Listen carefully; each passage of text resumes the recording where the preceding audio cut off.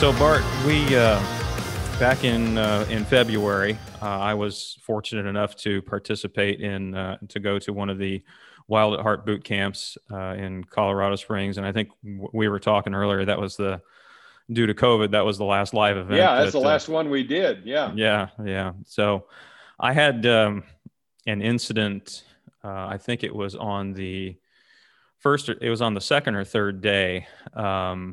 We I had met some guys, and I think you guys do this on purpose. You kind of pair people up from the same city and same area into Right. Yeah. the dormitory, so we've got kind of common ground. And so I had met some guys that were from the Nashville area, and we had kind of connected and bonded in those first couple days. And so we had some downtime on this day, and so we decided to go up the mountain on a hike, and it was snow had covered the ground. It was really a really beautiful setting, and for some reason I decided to take my wallet with me, and I couldn't tell you really why. I guess it was kind of a morbid reasoning in my mind, like in case I do get separated and they find me later, they can identify me. But Yeah, we find security in all kinds of little things, don't we? yeah, really.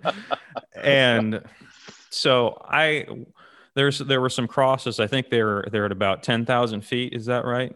On the side of that mountain, 10 or 15,000. Yeah, right. Yeah, So about 10,000 feet. Yeah. yeah, and so our goal was to make it up to those crosses and then come back down. So we made it up, and the view was just incredible. It was Yeah, it's stunning up there. yeah, and you could see down into the valley below, and you're so high up we could see hawks kind of gliding around in the valley, and it was just one of the views and images that I'll never forget in my life. And so we were coming down the mountain, and we kind of the boys in us kind of started to come out, and so rather than take the winding path all the way down, we decided to kind of slide on our butts and cut through some paths there. And I had my wallet in my back pocket, and I thought, well, this is going to be a good way for me to lose my wallet if I slide on my butt and it slides out and it's lays on the side of the mountain there. So I was wearing a hooded sweatshirt because it was a little warmer that day, and so I put it in the pouch of my hooded sweatshirt. And so I don't remember exactly where this incident took place, but as I was walking along, I kind of got separated from the group, but I was on the main path, and then I just about got all the way back to camp, and I kept reaching down into my pouch feeling for my wallet just to make sure it was still there. And I got to a point where I realized it wasn't in my sweatshirt anymore. And so I turned back and I looked in some spots, and I saw some people walking along the path that were behind me, and asked them if they had found it or anything. And no one had said that they had found it. And so I spent as much time as I could right before the sun went down looking for my wallet. And I'm thinking worst case scenario, like it's gone on the side of the mountain. I'm not sure what I'm going to do, because you need your between ID. two rocks or whatever. Yeah, or down in a creek bed somewhere, or and of course I'm all the way out in Buena Vista, Colorado, and the closest relatives to me was actually my family. They live in western Kansas, but it would have been a 7-hour drive for them to come and get me. And so I'm kind of running through my head like, okay, how am I going to, here I am 37 years old. How am I going to explain this to my parents that I've lost my wallet being, goofing around on the side of a mountain? And so I was late for the session right after the downtime. And it was one of the sessions that I really needed to go to and partake in. What day was that? I think it was it was either the second or the third day. I remember the talk was John was talking about taking your question to the woman. It was So that was probably on Saturday. That was on Saturday. So. Yeah. And that was at that point in my life, and even still, that was one thing. That was a talk that I desperately needed to be at. And so I got to the talk late, and I was distracted the whole talk and didn't really retain as much of it as I should have and wanted to. And so we went to dinner, and I told the guys while I was sitting at the dinner table with what had happened. And about halfway through dinner, when we went to hear the announcements for that night, the gentleman on the stage, I forget his name, but he said, is John Waltz here? And I stood up right out of my seat and I said, please tell me you've got the news that I need to hear right now. And he said, yeah, go back to see, I can't remember her name now, but Polly, probably. Molly, yeah. And Polly, yeah. And went back, and lo and behold, someone had found my wallet. And even thinking about it now, like when I asked that final question to you in the main episode about the young man who was kind of down on life and cynical, that was me at that point.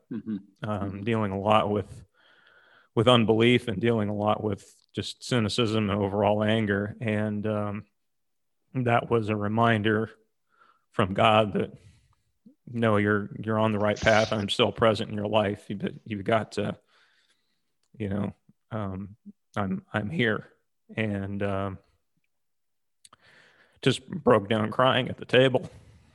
And I wanted to talk to you about this because the next morning, the guys, you and I sat next to each other at breakfast, and the guys had told you that story too. And so I just kind of want to get your reaction to that, and anything that you would want to add to that story, and just I'll let you kind of take it from there.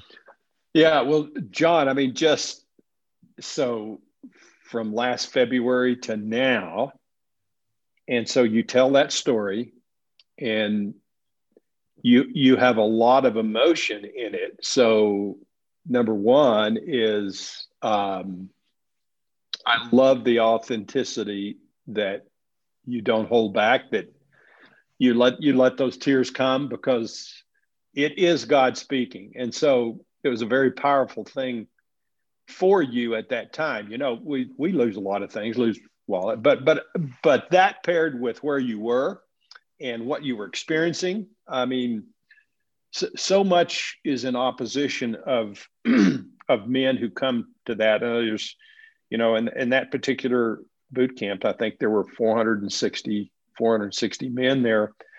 And there's so much opposition into the story of what's going on. Just think, if that had not have been found,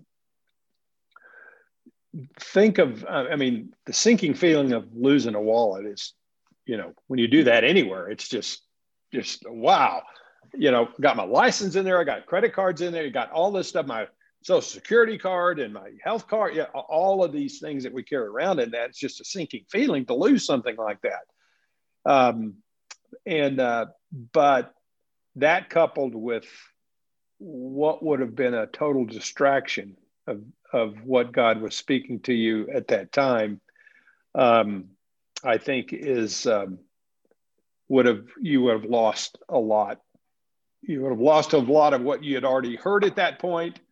And you probably wouldn't have heard much else there, just because of the weightiness of that distraction at that particular time. So enemy shot an arrow right at your heart and almost inflicted a wound. But when that was found, it really did, I think, speak to you deeply, that God says, I got you.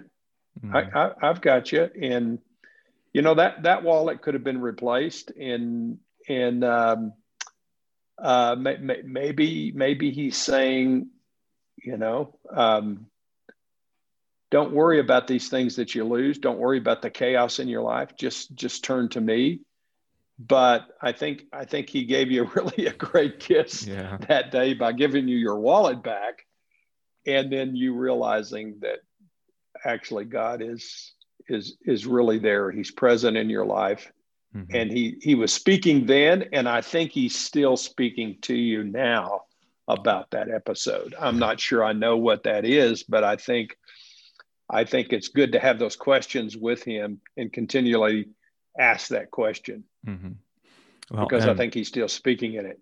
Yeah, and another aspect of the story was we had a movie night that night, and the movie that was shown was the Secret Life of Walter Mitty. Walter Mitty. Yeah, the remake with Ben Stiller, and one of the key points in that movie, without giving the whole story away, revolves around something that's in a wallet. And yes, right. Yeah, yeah. So you all just these can't, little points.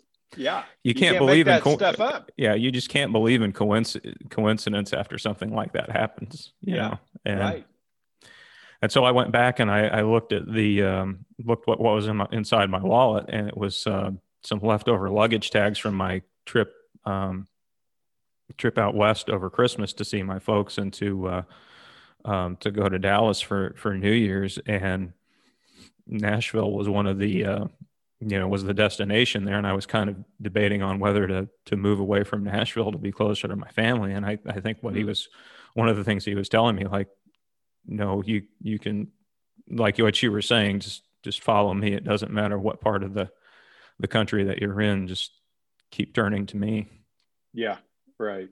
And, right. But that's a great story. Really is a good story. Yeah, it's something that I'll tell for years to come, and I'm sure I'll still probably have some tears and emotion around that. So yeah, and it'll be fun to watch the replay of that in the kingdom one day. Yeah. Oh yes. Yeah. That's actually what happened. Yeah. Yeah.